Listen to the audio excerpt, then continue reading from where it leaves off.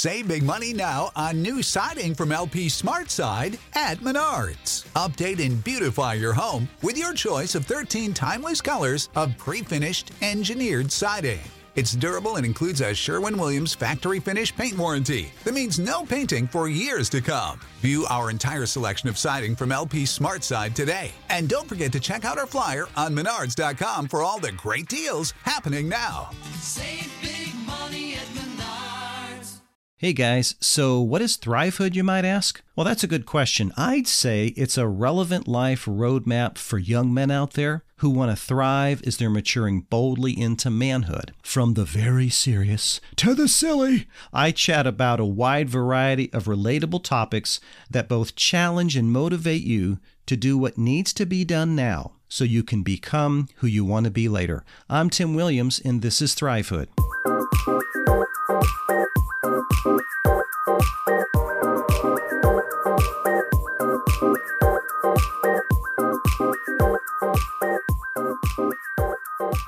Hey guys, welcome in Thrivehood Podcast. Uncle Tim here. Hey, we're going to talk about negotiating tips today. I don't know if you realize this or not, but you have been negotiating most of your life. When you were a little tyke sitting at the dinner table and mommy started feeding you smushed peas, okay, or ground up broccoli or whatever it was, you would take a bite or two, and then after that, you were like, no way, I'm not opening my mouth. Well, in a way, you're negotiating. You're telling mom, I don't really want to eat that. Give me something else and I'll eat it. So from a very early stage, we are already practicing the fundamentals of negotiating. So don't think in terms of, well, I'm not going to be in sales, or I'm not going to do sales in my life. I'm going to be an accountant, or I'm going to play sports. Man, every part of our life, we are always negotiating to some level. So I thought this would be good for us today. MiddleEarthNJ.org is where I got a good part of this information. And I also added some of my own notes, but there was some really good info here. There's about 5 points. Very simple, high level. We could get into the weeds here, but I just want to give you some 5 quick tips. Number 1 is the right attitude. Are you treating others the way that you want to be treated? Are you being respectful? Are you being mindful of their time? Are you, again, you're just treating them the way that you would like to be treated, the same respect, right? All of those sort of things. Also, under the heading of the right attitude, I would say active listening. If you're not familiar with that, do some research. What is active listening? What is it that What can I learn from that? It's a very valuable trait, guys. It's a great skill that I don't think a lot of people have. And one way that you can improve that is restate what you've heard. Active listening includes, hey, you were saying you were wanting this. Did I hear that right in our conversation, or did I misread that? It's always good just to restate so that there's clarity until you move on to the next point in a negotiation. And then also, finally, mindset, having the right mindset. And I thought this was really good from the website. This is one of the key takeaways. Approach a negotiation as you and that person trying to solve a problem together that you both have versus you against them. Okay? Rather than you are fighting this person to win the battle, it's you and them coming together to solve a problem you both have. I thought that was really, really good. Just sort of think on that, ponder on that. Tip number 2, ask open-ended questions. Rather than say, you doing good today? Well, what do you think the answer is going to be? It's really one of two, yes or no, okay? Ask, how are you doing today? I'm fine, I'm good. I know that's very simplistic, but you get my point, right? It's things like that, just opening up the discussion and getting people to talk and staying away from yes or no questions, and ask lots of questions.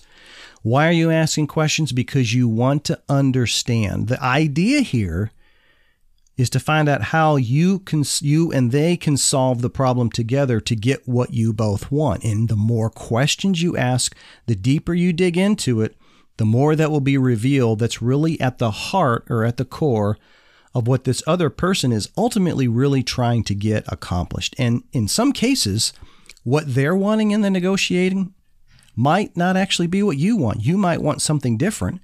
And so you might be able to give up some of the things that they want. They might be able to give up some of the things that you want. And guess what? You guys are both headed in the right direction. Number 3 is over-prepare. Over-prepare.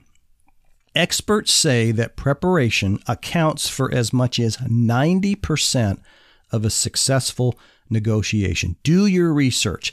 Find out all you can. Do everything you possibly can to know about the situation, the circumstance, the problem, the opportunity, as well as the person you're negotiating with. What are their idiosyncrasies? What are they like? What motivates them? What demotivates them, right? The more facts, guys, that you have to fall back on, the better you are to be able to address any of the challenges when you're having discussions. I would say that the person that's most prepared, and I can't prove this, so my guess is if there were to do research, they would find that the person that's the most prepared probably walks out with the better deal when it's all said and done. I would be surprised if that wasn't the case. So prepare. Okay, so that brings us to number 4, which is silence can be your friend. Let me explain. After you've asked a question, answered a question, made a statement, offered a recommendation, whatever it is, don't belabor the point too long. Don't go on and on and on. Don't get into the weeds and over-explain. State what you're needing to say and then shut up, okay? Don't say anything. That does 2 things. Number 1, it shows you in a more confident position. And number 2, it actually can be an unnerving few seconds for the other person. You got to realize we don't like silence. Have you ever listened to people? I even do this once in a great while. I try not to, but using ums and ahs, right? Well, last week we went to the lake and we did some fishing. And why is that happening? Because we don't like silence. See, it's not natural. We don't want to hear those pauses. So if it's unnatural for us in just everyday life, can you imagine sitting in a room and you're negotiating and there's a bunch of silence? It can be very unnerving, but it can be a benefit to you. So keep that in mind. And then lastly and finally, and very important, make it a win-win. Both sides need to feel like they have won something, like they are satisfied with the end result. It's very important, okay? Why is it important? First of all, it creates better relationships for future engagements and possible interactions.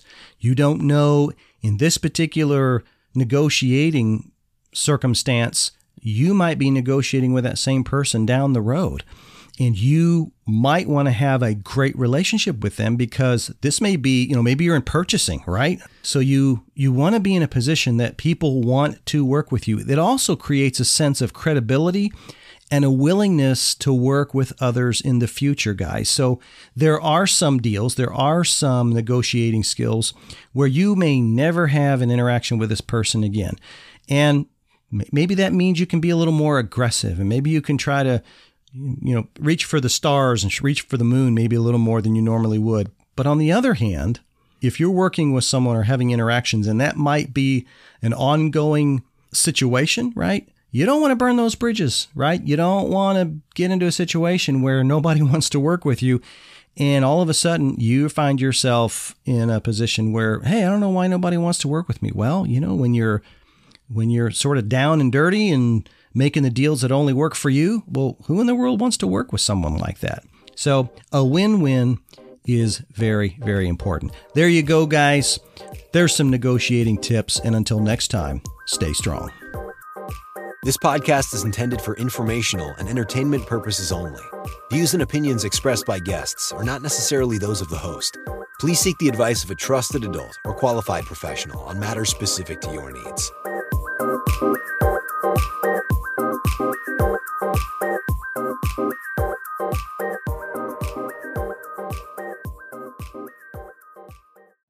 You know how to book flights and hotels. All you're missing is a tool to plan the travel experiences you'll have once you arrive. That's why you need Viator. Book guided tours, activities, excursions, and more in one place to make your trip truly unforgettable. Viator has over 300,000 travel experiences to choose from. Everything from simple tours to extreme adventures and all the niche, interesting stuff in between. So you can plan something that everyone you're traveling with will enjoy. Real traveler reviews give the inside scoop from people who've already been on the experiences you're considering. So you can plan with confidence. Free cancellation helps you plan for the unexpected. And 24/7 customer support means you can travel worry-free. Download the Viator app now and use code Viator10 for 10% off your first booking in the app. Find travel experiences for you. Do more with Viator.